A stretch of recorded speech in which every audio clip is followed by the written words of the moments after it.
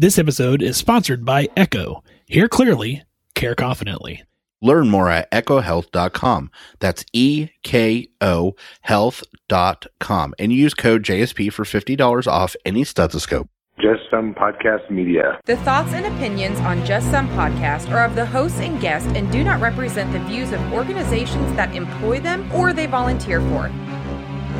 They are also not responsible for spontaneous black holes or nuclear wars that may occur. You have been warned.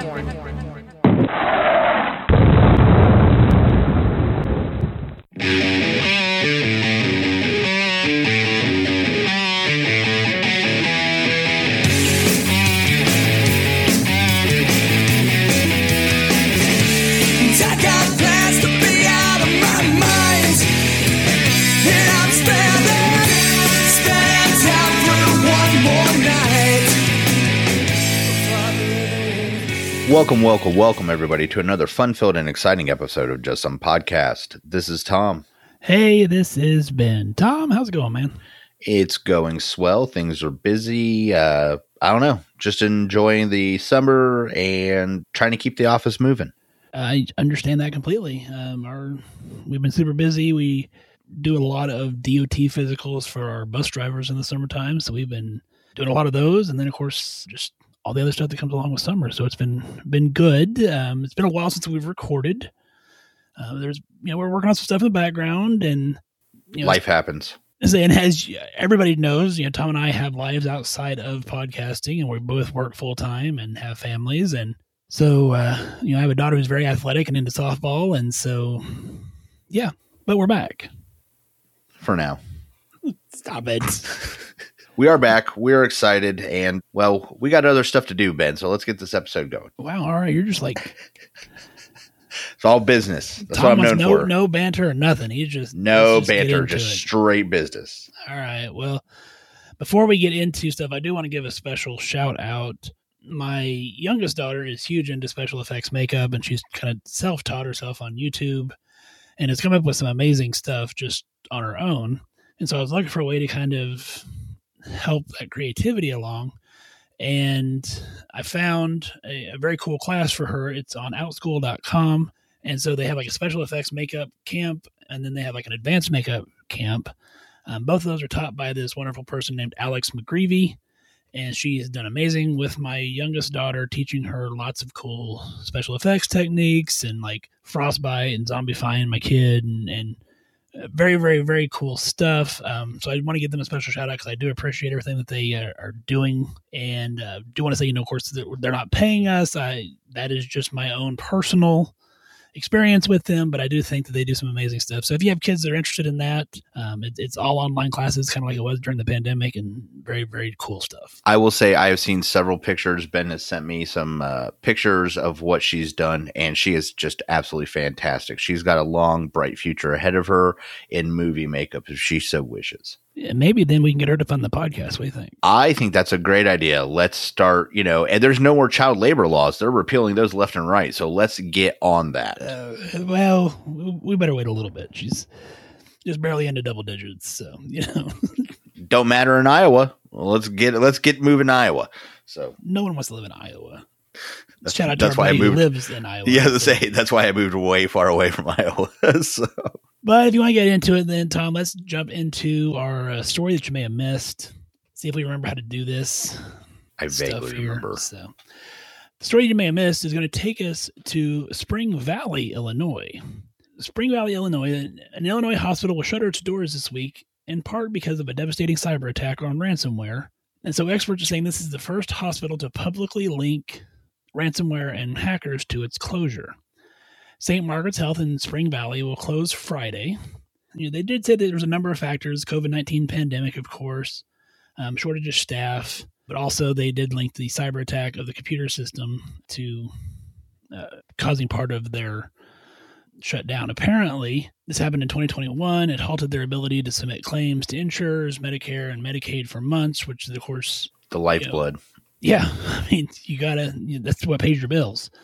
Some hospitals will keep 30, 60 days cash on hand, or try to, so that, you at least have that. But, once that starts going away and once that starts dwindling, how are you going to pay your staff? How are you going to pay all that good stuff if you can't submit insurance claims. So yeah, the world of cyber attacks on healthcare infrastructure is just going to get worse, and it's been going on. I think it's not so much a dirty or dark secret. It's just one of those, we just don't talk about it, and we try to avoid it as much as possible. But it is something in healthcare. You never want to get those emails saying like, hey, something's down, or these are what these problems are for. So if you're not in healthcare, yeah, this is something we have to deal with, and it is a very real threat. And I am just horrified for that community that they're losing a hospital over this. And if you're in healthcare, and of course, my IT background is going to kick in here. Make sure that if you don't recognize the email address or it looks suspicious, don't click on any links or anything like that, because that's how they access it. It's a phishing email. And you click on that, and when you click on that, then it gives them access to your system. They can lock your system down and just kind of raise hell and wreak havoc, unfortunately. So I'd take it one step further, Ben. I just don't read or answer any emails. Well, there you go. That's one option. When my boss is like, hey, I sent you an email, like, how do I know it's you? And so I just don't read anything. So, Natalie, that's why. So if you're listening, now you understand. So, but I do suspect that hospitals are going to have to continue to be very vigilant and continue to ensure safety of. Well, and with AI coming out, I mean, we're going to have to get way more robust to stop these type of attacks. Well, speaking of AI, it's going to get worse. And I don't remember how long ago the story was. Did you see the story where the AI convinced someone to click the "I'm not a robot" box? No. So it was like, if I find it, I'll throw a link in the show notes because I don't remember the exact story. But it was basically, they set this AI up and they set it up with like a budget and said, okay, I want you to complete this task. Well, part of that task was that whole CAPTCHA of, and so AI went basically and created like an ad on like Fiverr for someone and basically paid someone to click the "I am not a robot." And wow. Yeah. I mean, it's, if I find the story, I'll send it to you. And like I said, I'll throw it in the show notes, but and of course it's like that whole, well, why do I need to click this if you can't, Yeah, and exactly. It's like, well, no, I just, my fingers don't work and da-da-da-da. And it's like, well, but that's what a robot would really say. And then they still did it. So yeah. To point out that's what a robot would say to the robot and then do what the robot says while saying, but that's what a robot would tell me to do. Sounds like a really bad Saturday Night Live skit. It does, but unfortunately it did happen. So yeah, if I find that, I'll throw that in the show notes. But let's do a social media shout out, Tom. Oh my God. Do you remember how to do that? I don't know. But you can find us on Facebook, Instagram, Twitter, YouTube, all at Just Some Podcast, our website, www.justsomepodcast.com. Email us, admin or JSP at justsomepodcast.com. Either one works. And Tom, of course, we want to make sure that they, listen to our other bevy of shows underneath the Just Some Podcast Media umbrella. You have Pollyanna over there with the Buried Pleasures and talking about all kinds of fun stuff over there. It's a very sex positive show.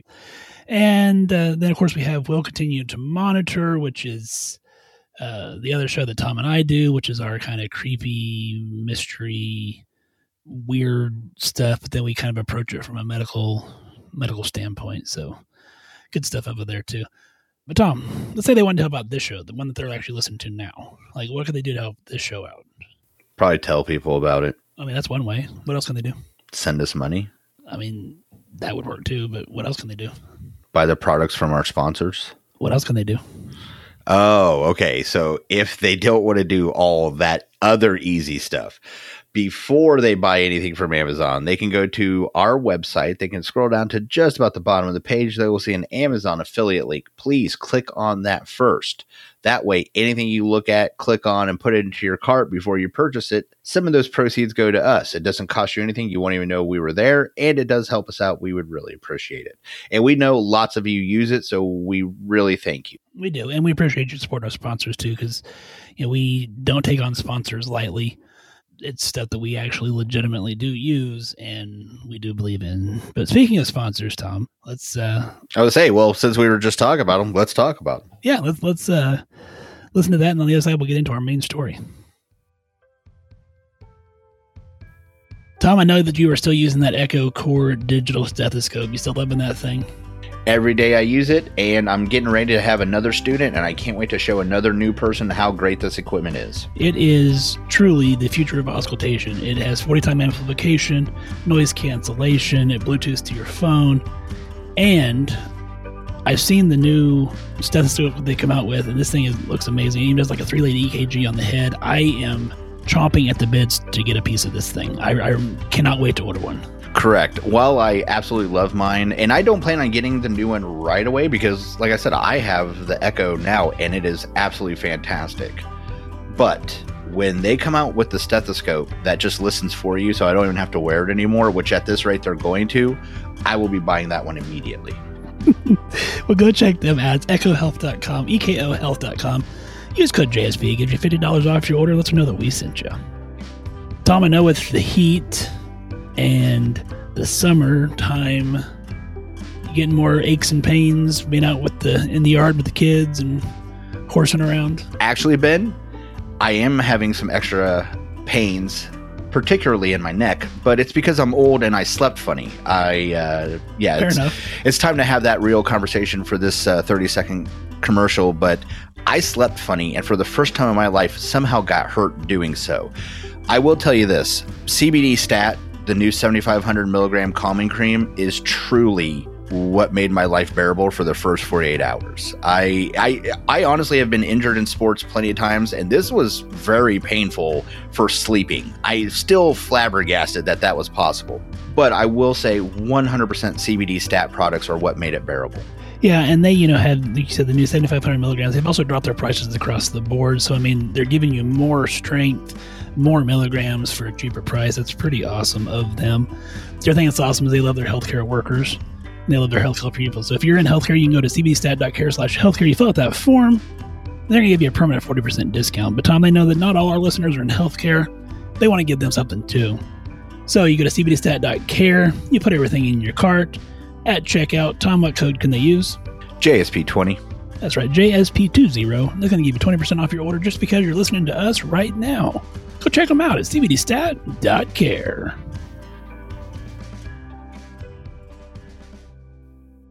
All right. Now that everybody knows our sponsors, Tom, and how they can help us out by, checking out our sponsors, let's get into our main topic, Tom. I don't know if you've noticed or not, but it is summertime. I just thought winter got really hot. Makes sense. I can see how you could think that. I'm a husky guy. You used to be a husky guy. Yes, summer was not my friend. Swamp ass season is deep. And legit. But I thought, other than swamp ass, let's look at maybe some of the common ailments and issues and problems that you may see during the summer. And, we'll talk about it as far as like if you're out there, what to watch out for, and then like how we're going to treat that once you come into your local primary office, urgent care, or ER. And hopefully maybe we can give you some tips and advice that will keep you from having to bother those poor souls and treat you. You could just go and get it over the counter. Now, let's be fair. Some of the stuff that we're going to be talking about does require medical attention. You will not be able to get around some of that. But for the most part, what I was going to point out is that a lot of this stuff is just basic common sense. And if you take care of yourself and watch what you're doing, you can avoid some problems. Maybe. Well, let's get into one of our first ones, Tom, sunburns. Yes. So obviously sunburns happen whenever you're out in the sun and you don't take appropriate precautions like sunblock or staying in the shade or things of that nature. Now, I'm glad you said the first thing, being out in the sun, because the very first thing that Ben said is important. Wear sunblock or stay in the shade or wear protective clothing. But the second thing, which alludes to the other thing he just mentioned, is you can still get burnt even if the sun is not directly out. There's this whole radiation thing going on from the sun. Yeah, it's a big star, and it's producing a lot of that. So you can get burnt through the clouds regardless. It is very important that you are wearing something with some kind of SPF blocking. Recently, Ben, I read some information, and dermatology has really come a long way. And most dermatologists, according to the article I read on Up to Date, stated you should be using 30 SPF. You don't get a lot more protection for anything higher, and you can get significantly less with lower. So 30 SPF is really the wheelhouse of what you're searching for. Now, that doesn't mean if you only see 50 or 15 that you don't wear it because 30 is best. No, anything is better than nothing. What I'm trying to tell you is you don't need to get SPF 100. What you do need is SPF 30, and you need to apply it approximately every 2 hours. And the other thing to consider when you're talking about sunburns is if you're out in the pool and swimming or out in the lake or whatever, that water is going to reflect the sun and it's going to potentially burn you faster. Yes. Yeah. Secondly, make sure you're using a good waterproof sunblock, or if you're not, make sure you're applying that more often, especially to those kiddos. Because we do see, when you're in your teens and 20s, you don't think too much about your skin. You like that nice bronzed look. And then when you're, in your 50s, we're cutting things off of you. Yeah. I mean, it's a cumulative effect, or, the over the years effect, and it can turn into squamous cell and melanomas and all kinds of other problems. So not only that, having been a person that lived in Hawaii, and I got a world-class sunburn while I lived there, they are painful. I'm talking excruciatingly painful if you get a bad enough one. So how about we just make sure everyone stays not miserable this summer, and you just wear some SPF 30 and you reapply it frequently. But Tom, let's say that they don't. Well, then I don't feel bad for them at all. I just spent the last 6 minutes telling them how to fix it. What are you going to do when they come to the primary office, though? And say you're at your office and they come in with sunburns. What are you going to do? Laugh. You are not. Stop it. I'm not going to laugh.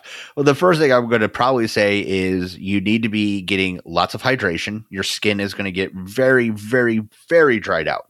Hydration is always important, but with skin injuries, just that much more. So make sure you stay really well hydrated, clean and dry, nothing harsh or no astringents, mild soap and water, aloe vera. But realistically, other than that, is for most of my patients, if they're still in that one burgeoning to sunburn area, that's pretty much what I tell them. I have in some cases used Silvadene. I have not had any burns that bad in the office anyways that we got to that level. And most of that was kind of like when I worked more like urgent care, and you'd see, pretty significant blistering. And like Tom said, hydration is a big thing too, because your skin is your largest organ, and so it is damaged and it is sending inflammatory markers to your skin, which is going to further cause issues. So if you are burnt bad enough, honestly, IV replacements, especially if alcohol is involved, let's be real clear. If you got a sunburn and you've been outside because you were intoxicated, I really implore you to probably go get seen in an ER, because you likely need some IV fluids. And that sounds ridiculous to most people, but honestly, if you're that dehydrated, you're going to be in the hurt locker. And to make it from getting a lot worse, if you're that severely burnt, you really should be getting IV replacement. Which that just takes us right into our next ailment, Tom, during the summertime, which is dehydration. Well, I already covered it, so move on. For the most part, yes. But we do see, people drink less fluids for some reason. And it's hotter outside. And it is hotter outside. I know personally I see more issues with UTIs and constipation in the office as well, just because, again, people aren't staying good and hydrated. Even if it's not a full-blown UTI, you get that dysuria because you're getting that thickening of your urine, which causes more irritation. So then even if you don't have a UTI, you're in my office because you think you do. One of the best things, and I have preached it to friends and family for a long time, and I'm going to say a specific brand, but regardless, is sports drinks, Gatorade, Powerade, can really make a huge difference. And one of the things, and again, I'm not telling you this isn't some kind of super secret, if you don't like the taste, some people find Gatorade to be like a really strong taste, which I find odd. I think most people like it, but there's some people out there, hey, it's a lot. Or if you actually want to get maximum value, like get the the best electrolyte to water, usually it's about 50-50. If you start mixing it up 50-50, you could really stretch it out and get a lot of really good hydration, but it tastes crappier. Let's face the facts here. So if you want maximum enjoyment, full-blown Gatorade. If you really want maximum hydration, 50-50 water and Gatorade is going to give you a really good mix. And again, that's not official. I'm sure somebody from Gatorade just threw something against the wall from hearing that. But to tell the truth, that's what it would be for any of them. Powerade, Gatorade, it doesn't really matter. What you want to maximize, though, is water volume getting in. You need to be drinking a lot. Well, and so some of the things we may see in the office or in walk-in or urgent cares or ERs is with dehydration is, may see some tachycardia. We may see changes in blood pressure, things of that nature. Like I tell patients, I know it sounds weird, but whenever you come in and your legs are swollen, and so you're like, oh my God, I have all this edema. Well, it's because you're not drinking enough, because your body is retaining that fluid because it doesn't know when it's going to get more. So the best way to help that edema is actually to drink more fluid. And they're like, well, wait a minute, I've had too much fluid and you're telling me to drink more. Yes, I am. Yes. This is what you pay us for. Believe me on this one. Another big one that people don't think about is dizziness or orthostatic hypotension. So they start standing up or they go to sit up and they want to pass out. And they're like, oh my God, it's because you're dehydrated. That's the primary cause. Now there's a couple tricks and, things that we can do to verify that. But primarily, I'm going to tell you right now, if you got a sunburn, if you've been out, in the sun, if you've been doing anything physical, or you're just not drinking enough water, you can get dehydrated real quick. And dizziness and orthostatic hypotension, which is that dizziness with change of position, becomes very prominent. So if you start to feel dizzy, lightheaded, first thing you need to be doing is getting some water. Stress the water there, or like you said, Gatorade or electrolyte replacement there. But yeah, and again, I don't care what brand, company, really, that's regardless. I say Gatorade because everybody knows what Gatorade is. So something like Gatorade or a Gatorade product, whatever it is, but drink lots and lots of fluids. I try and tell people a basic rule of thumb is around 100 ounces a day. You need to be getting in around 100 ounces of fluid a day. Now, there's lots of algorithms that says, based on your height, your weight, your BMI, whatever, this is exactly whatever. Rule of thumb, 100 ounces a day. That's what you should be shooting. And while we're talking fluids, let's not talk about what we frequently see, which is, I've been out in the hot sun all day and I've been sitting out the lake. And so, I cracked me a beer and crack me another beer. Yeah. I got 12 Keystone Lights on board. Yeah. Well, that's not. Now, granted, a lot of that is water in those beers, but it's not just water. And it's got alcohol in it, which has a diuretic effect. Yeah. Yes. It literally suppresses the anti-diuretic hormone, okay, which you'd think would have a cooler name, but it's literally called the anti-diuretic hormone. So when you drink alcohol, it suppresses that, which is also why you pee more. But now you're not retaining water. So it doesn't matter what you do, you're going to become less fluid rich. So again, beer and alcohol, margaritas, as great as they may taste, are not a fluid replacement. They're not. And I would say if you're out on the lake or out playing softball or something like that, where you can, you're doing more things. I don't want to kill your buzz, but honestly, a beer and then a water, a beer and then a water is going to be your best bet to make sure that you're staying adequately hydrated and not getting dehydrated and causing other problems. One of the basic rules I try and tell people is if you're going to have a beer, you need to have a water in between. Like that's just minimal amount of fluids, but to be key, don't drink alcohol while you're trying to stay hydrated. Well, let's stick with heat, Tom, and let's talk. Because is it on? Is it on the streets? The heat, it is. You totally missed my 80s music reference right there. Yeah. Well, everybody else that saw Beverly Hills Cop is just rolling on the floor, so we're all sad for you. That's all right. I'm used to it. Let's talk heat stroke, Tom. Move on. These are all easy, Ben. I thought we were going to have a challenging episode here. Well, let's talk about signs and symptoms, Tom. Okay, so the primary things that we're going to be looking for heat stroke are exactly what you're thinking. People are going to become faint, weak, or pass out. Now, they may not go all the way down. Like I said, they may just become very weak. But the key thing that you're going to be looking for is that this person is clearly not functioning in a correct manner. They might be having difficulty with speech, like the guy talking and that you're listening to right now. They might start slurring words. You're going to notice they're probably not going to be sweating. They may actually be very cool to the touch or extremely hot. But either way, you're going to notice they're pretty dry. And that is not a good sign, because when the human body finally starts going, I don't have enough water to even try and cool myself down anymore, you are in the late stages of something bad happening. That person needs to be cooled down as quick as possible, preferably inside. If there was something there indoors, covered so they're out of the sun, out of the direct heat, and in air conditioning, that is one of the best things you can do for them immediately. And then, obviously, get them fluids. Like you said, the big thing there is if you're outside and you stop sweating, you're in trouble. That's a problem. Yeah, you're behind the 8 ball now. And this is times we've seen, ER or EMS bring them in and their core temperature's crazy high and we're trying to cool them down. And there are lots of fun ways we can cool you down in the ER, none of which you're probably going to like. Yeah. Like the easy one is stuff like we put ice in some bags and we stuff them in your crotch and your armpits and stuff like that. It's not comfortable, but it's not bad. It gets worse. Much worse.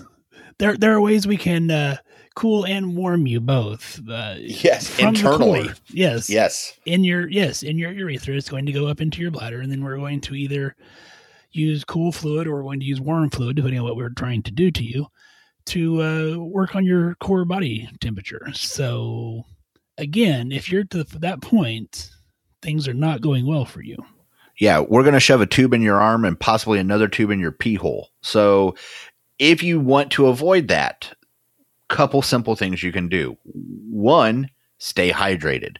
2, try and stay out of the sun for very long periods of time or have access to somewhere cool to sit when you can rest. Those are the very easy things. Here's the thing that usually happens, though. People are usually doing something when they catch heat stroke, so they become focused on what they're doing instead of staying hydrated or staying out of the heat. Not many people get heat stroke on purpose is what I'm trying to say. So it's important for you to start to mention to your loved ones or your friends while they're with you, or notice yourself, hey, am I starting to become crampy? Am I getting lots of cramps? Is it just getting hard to walk around? I know that sounds funny, but if you can't walk more than a couple steps without getting a cramp in your leg, you need to be getting some water. And you're going to have that flushed red skin. I mean, you can't have heat exhaustion before you heat stroke. And so that's when you're going to be like, for most people, are sweating profusely, very bright red skin, very warm.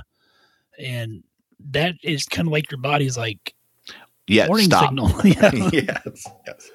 And of course, our show is directed to medical professionals. So obviously what we're trying to do is give you tips to give to your patients.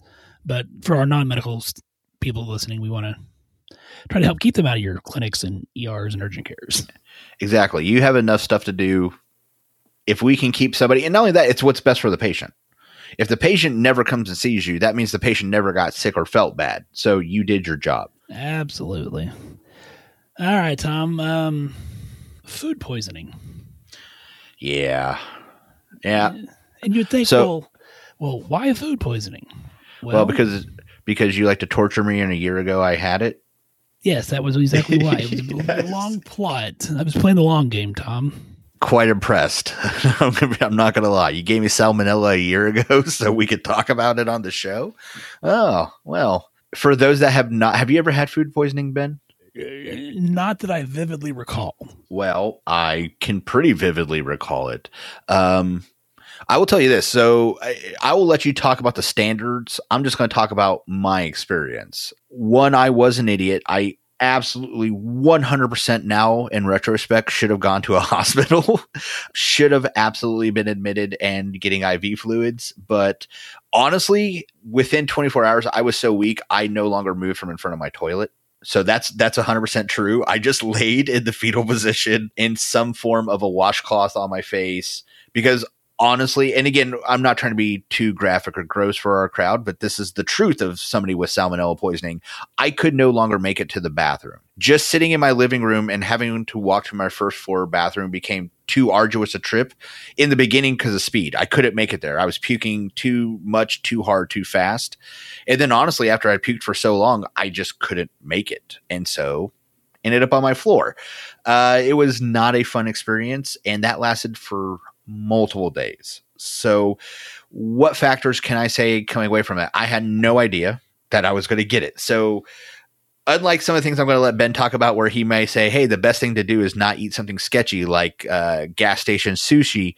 That's not what I did. Okay. I had a regular peanut butter sandwich and then got god awful ill. Okay. So I didn't do anything wrong.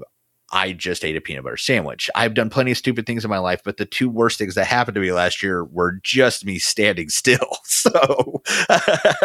So, I will tell you though, the experience was absolutely terrible. And do not try and be a tough guy.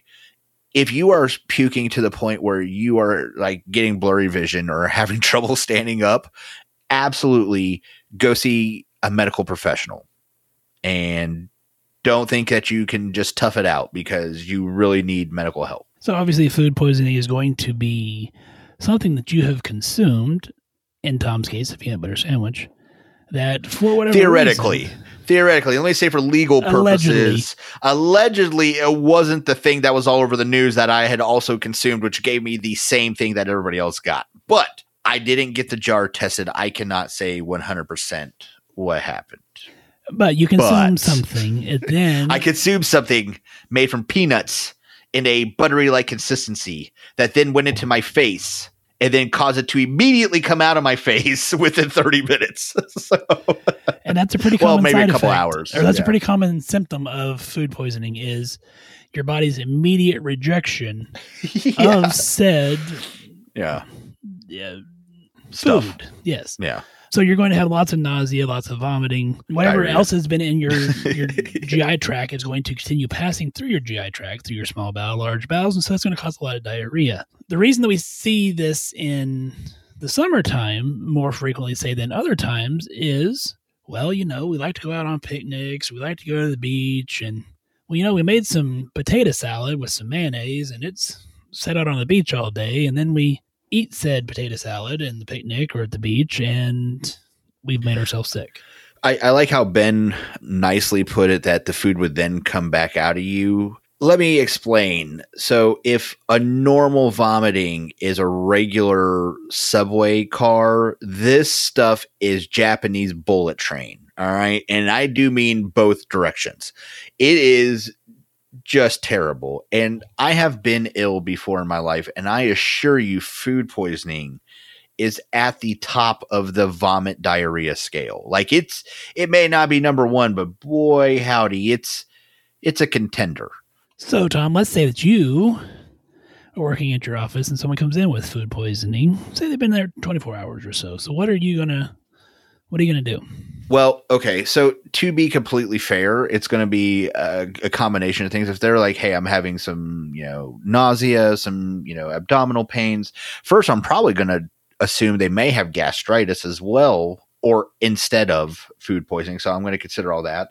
I'm probably going to treat with some sort of antiemetic like Zofran, and then say, make sure you're getting lots of fluids. However, let's flip the script a little bit. What if they are 24 hours into it and they're like, I only came here because I barely have the will to live?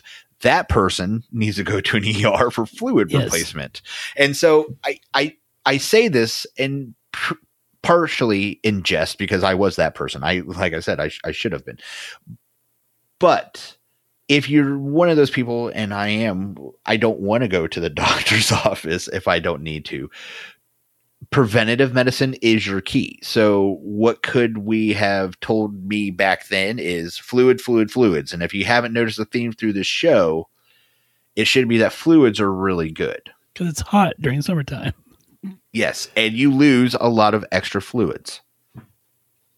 Unless you're one of our listeners on the other side of the world where it's currently winter, then Well, then you're in Australia and it's still like 1,000 degrees. So, I mean, the same rules apply to you year round. If you're in Australia, then, watch for wobbegongs. And I just learned about them. It's a shark, sits on the bottom of the ocean.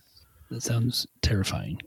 And it sounds Australian. It's called a wobbegong. It does sound Australian, yes. I thought it was some weird plant or something. Nope. All right, Tom. Summer colds. They are a fact. Yeah. It's a misnomer because people hear the word cold and they're frying their butt off outside. They just assume it's not possible. But I assure you, the viral upper respiratory infection does not care what time of year it is. Very, very true. And as you alluded to, it is a virus. And so that Z-Pack isn't going to help that virus. It is absolutely not going to help at all. So, we're going to see you're going to come in cough, congestion. You may have fevers. Very similar to any upper respiratory infection that you would have during any other time. I personally, I think in this area, like right now they're cutting wheat in all of the fields around us. So I think some of ours kind of starts out allergy type symptoms and then it just kind of progresses. And that's especially in the Midwest, that's a pretty common thing. And often I don't understand when people are like, every year at the same time, I get a sinus infection. I'm like, it never occurred to you that this was environmental allergens. And I'll be real honest, that sounds pretty obvious, but when you're the person that you're like, all year, I feel great. And I just feel sick this one time a year, I can absolutely see why you think it's a sinus infection. But if you're the healthcare professional that's taking care of that person, you probably need to start going, could it be something else? And could possibly Flonase and or Zyrtec fix this problem? The answer is probably yes. Probably yes. So, and if it's running 2-3 days, I would hold off on antibiotics because, we're trying to be very good stewards of our antibiotics so we don't cause superbugs in the future. And not only that, we just told you it won't help a virus anyways. So it's pointless on top of pointless. True. But and I think probably, at least in my experience, I think post-COVID, which is a weird thing to say now, I think people are more cognizant of like respiratory type stuff now. Oh, obviously. I shouldn't say obviously like that. I just meant like, yeah, big time. Like, boy, howdy. Suddenly everybody knows about upper respiratory infections. And that's not a bad thing. I'm glad people pay more attention to that. However, it hasn't changed people going, well, I need a Z-Pack. No, you really don't. You need to just, give it a couple more days, take some antihistamines and let it take its course. So the other thing to be mindful for when you're looking at these viral colds and upper respiratory infection, of course, is we do see an exacerbation of asthma in a lot of patients during the summertime because of the heat, because you're out being more active, things of that nature. And so, if they do have any underlying reactive airway disease or asthma, you want to be cognizant of that as well. So some of the couple quick things you can do are the things that we've been telling everybody to do the last several years. Well, hell, we've been telling people to do that since, there were radio stations and they let people in medical professions talk on them, which was wash your hands. If you have a cough or a cold, either don't go outside or wear a mask. I mean, it's the same stuff we've been saying for years, except now hopefully people are going to pay attention to it. Trying to stay away from people as best you can. Yeah. Yeah. And here's the thing. We all want to go out and have a great time, but nobody wants to be sick. So if you're feeling crappy, stay away from people. They don't want to feel crappy either. The last kind of summer ailment I want to touch on is just kind of very briefly. And that is, obviously swimming is a big thing in the summertime because it's hot and you want to go cool off. And so you go jump in your local pool, or let's say you don't have a local pool. Or, it's rural areas like where I live. And so, you're swimming in the creek or you're swimming in the river. I say that's how you know it's going to be backwoods because you said creek. I know. If that waterway is described as a creek, you had better get a shot before you go in it. You may not need a shot before you go in it, but I would definitely have my tetanus updated. Lake water, creeks, rivers, things like that, and some pools. Be very, very mindful of your children and like swallowing that water. There are things floating in that water. As I tell my children, like, at the lake, I'm like, you don't drink this water because fish be in it. But obviously it's way more than that. I mean, there are tons of bacteria and protozoa. So yeah. Yes, and you can get all kinds of nasty infections that can mimic some of the other stuff that we've talked about as far as like nausea, vomiting, diarrhea, things like that. And it's because you have a protozoa or a bacteria that you swallowed. Not to mention things like, and I think it's very dramatized on the news, but you hear about the flesh-eating bacteria. There is a bacteria, I know it's in fresh water, that it can actually cross the blood-brain barrier. It can get into your head. So there are, and again, those are extremely rare cases. Yes. But they are present. So if your kid suddenly is like running 103 fever and he's been out, swimming in, a creek, you may actually want to get that kid checked out sooner than later, if that's a possibility. So I want to bring up one other thing, though, Ben. I feel like you're about to close the show. And I was thinking about it. Well, I think there's one other thing. We don't got to talk about it long, but I feel we got to cover, and that's the old contact dermatitis, Ben. How could I forget? Oh, yeah. I don't know. That's like one of the major things we see each summer. So people love to be outside, and and I can't imagine why, because I personally like to stay inside in air conditioning, but people that love to go outside love to rub against plants that they don't know what they are. I don't know what kind of sick, enjoyment you people get out of rubbing leaves that you've never seen all over you, but at least once a week, I get a pretty good case of contact dermatitis I'm taking care of. And, the basics are going to be the same across the board, regardless if it's poison ivy, sumac, oak, or whatever. You're going to get a red blistery type cluster or rash. I will say it's a little different based on which plant, and poison ivy tends to be some straight lines in there. So that's a really easy way to tell if it's a poison ivy.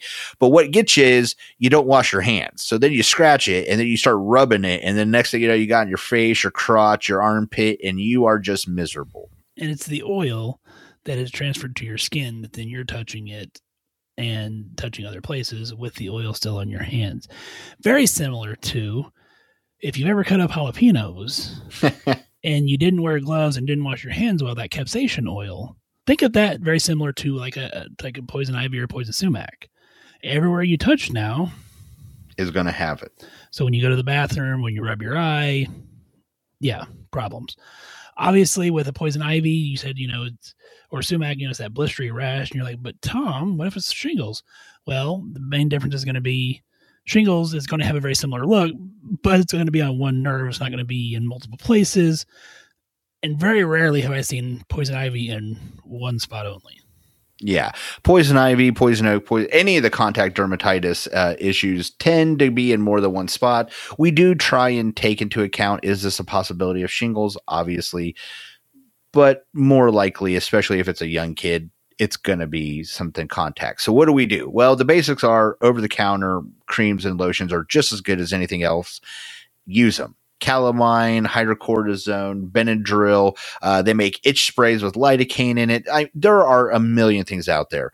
The point is for basic contact dermatitis, you don't need anything more powerful than that. As a matter of fact, you're just going to irritate the rest of you for more powerful than that. Just use your basic steroid creams or topicals and let the thing go away in a couple of days. But if it is more severe. Yeah, but... So, particularly with faces, I'm very... faces near aggressive. eyes. Yes. Yeah. Because you don't want that to get in the eye or anywhere like that. I have not ever seen a case. I've heard of cases where, like, say people are burning in their yard and they're burning poison ivy. Yeah. And in their mouth. smoke. Yeah. And so I'm like, now imagine that rash you have on your skin inside your lungs. That can be a very, very severe issue. So be mindful. If you're that allergic and you're around a burning pile and you think you've been exposed, I would honestly tell you go to an ER immediately, because that's an airway. And that's one thing, as we're former ER nurses, airways are just things you don't screw around with. If you think anything you're doing could compromise your airway, it is not worth your life. You need to be. So if you're highly allergic to poison ivy and you think you've been around a burn pile with poison ivy, you should be getting medical care. But realistically, let's say you get a pretty bad case. It's on your face. the main thing we're going to treat you with is steroids. We're probably going to give you a more whopping dose than you can get topically, or at least that's what I tend to do with my patients. And it really does matter on the patient at this point. I will tell you, oral and injectable steroids, they have roughly the same profiles. Cost. It's going to be much more expensive to get that injection in the office, but some people just insist or they feel like it works better.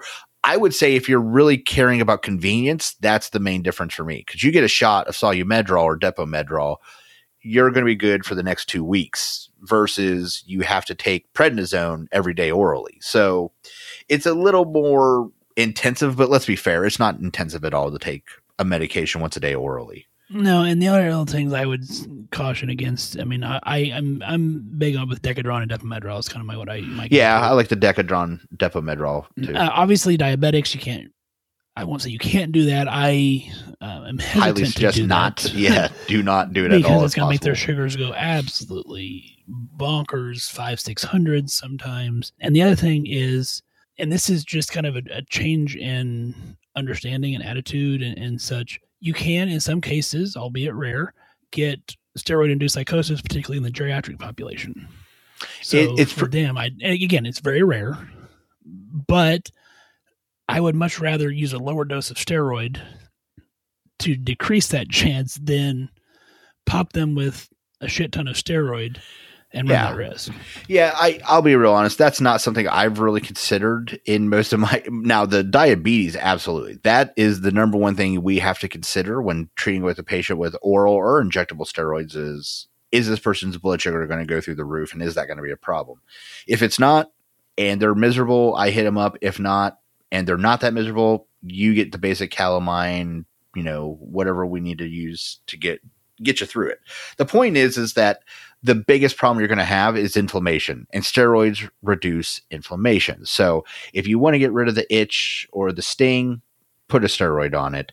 Usually that's going to take care of it. Unless you're in one of those weird situations like Ben was talking about, like you inhaled it or got it into your mouth or your eyes somehow, then it can go get immediate medical care. But realistically, some over-the-counter steroid creams or Benadryls, and you're going to be just fine. The only other thing I would say, and just from experience, of course, most of our medical providers probably know this, poison ivy is relatively a short course. I mean, you're looking maybe a week or so. Sumac, I've seen it linger for 30 days. My wife got into some sumac a year or two ago, and she's like, this is horrible.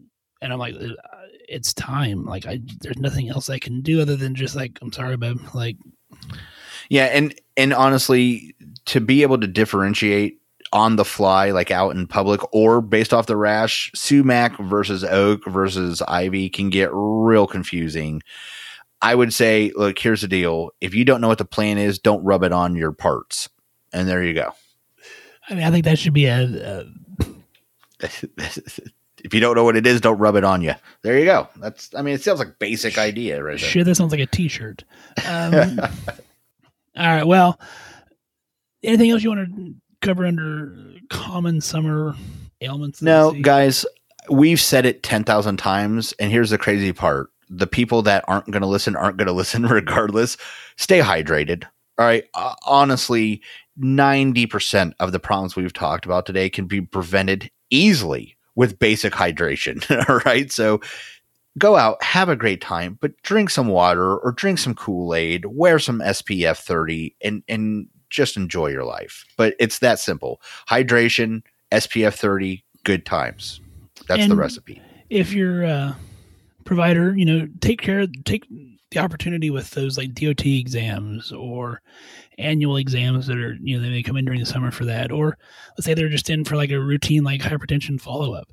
Stress hey, it's really hot outside and, the heat index is 110. So make sure you're staying good and hydrated out there so that you don't end up causing problems. I mean, there's lots of good time to educate your patients, and it's only just a few minutes of time that can save them a lot of heartache. Yeah. And, prevents them from going to the ER or somewhere else. So, and like Tom says, if that's ultimately what it's about, is taking care of our patients. All right. Well, Tom, let's wrap up this episode. Like you said, SPF 30, good hydration, good times, enjoy yourselves. So, if you don't know what it is, don't rub it on your junk.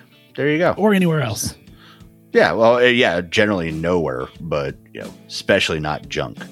On that note, take care of yourselves and each other. Hey, everybody, stay safe out there.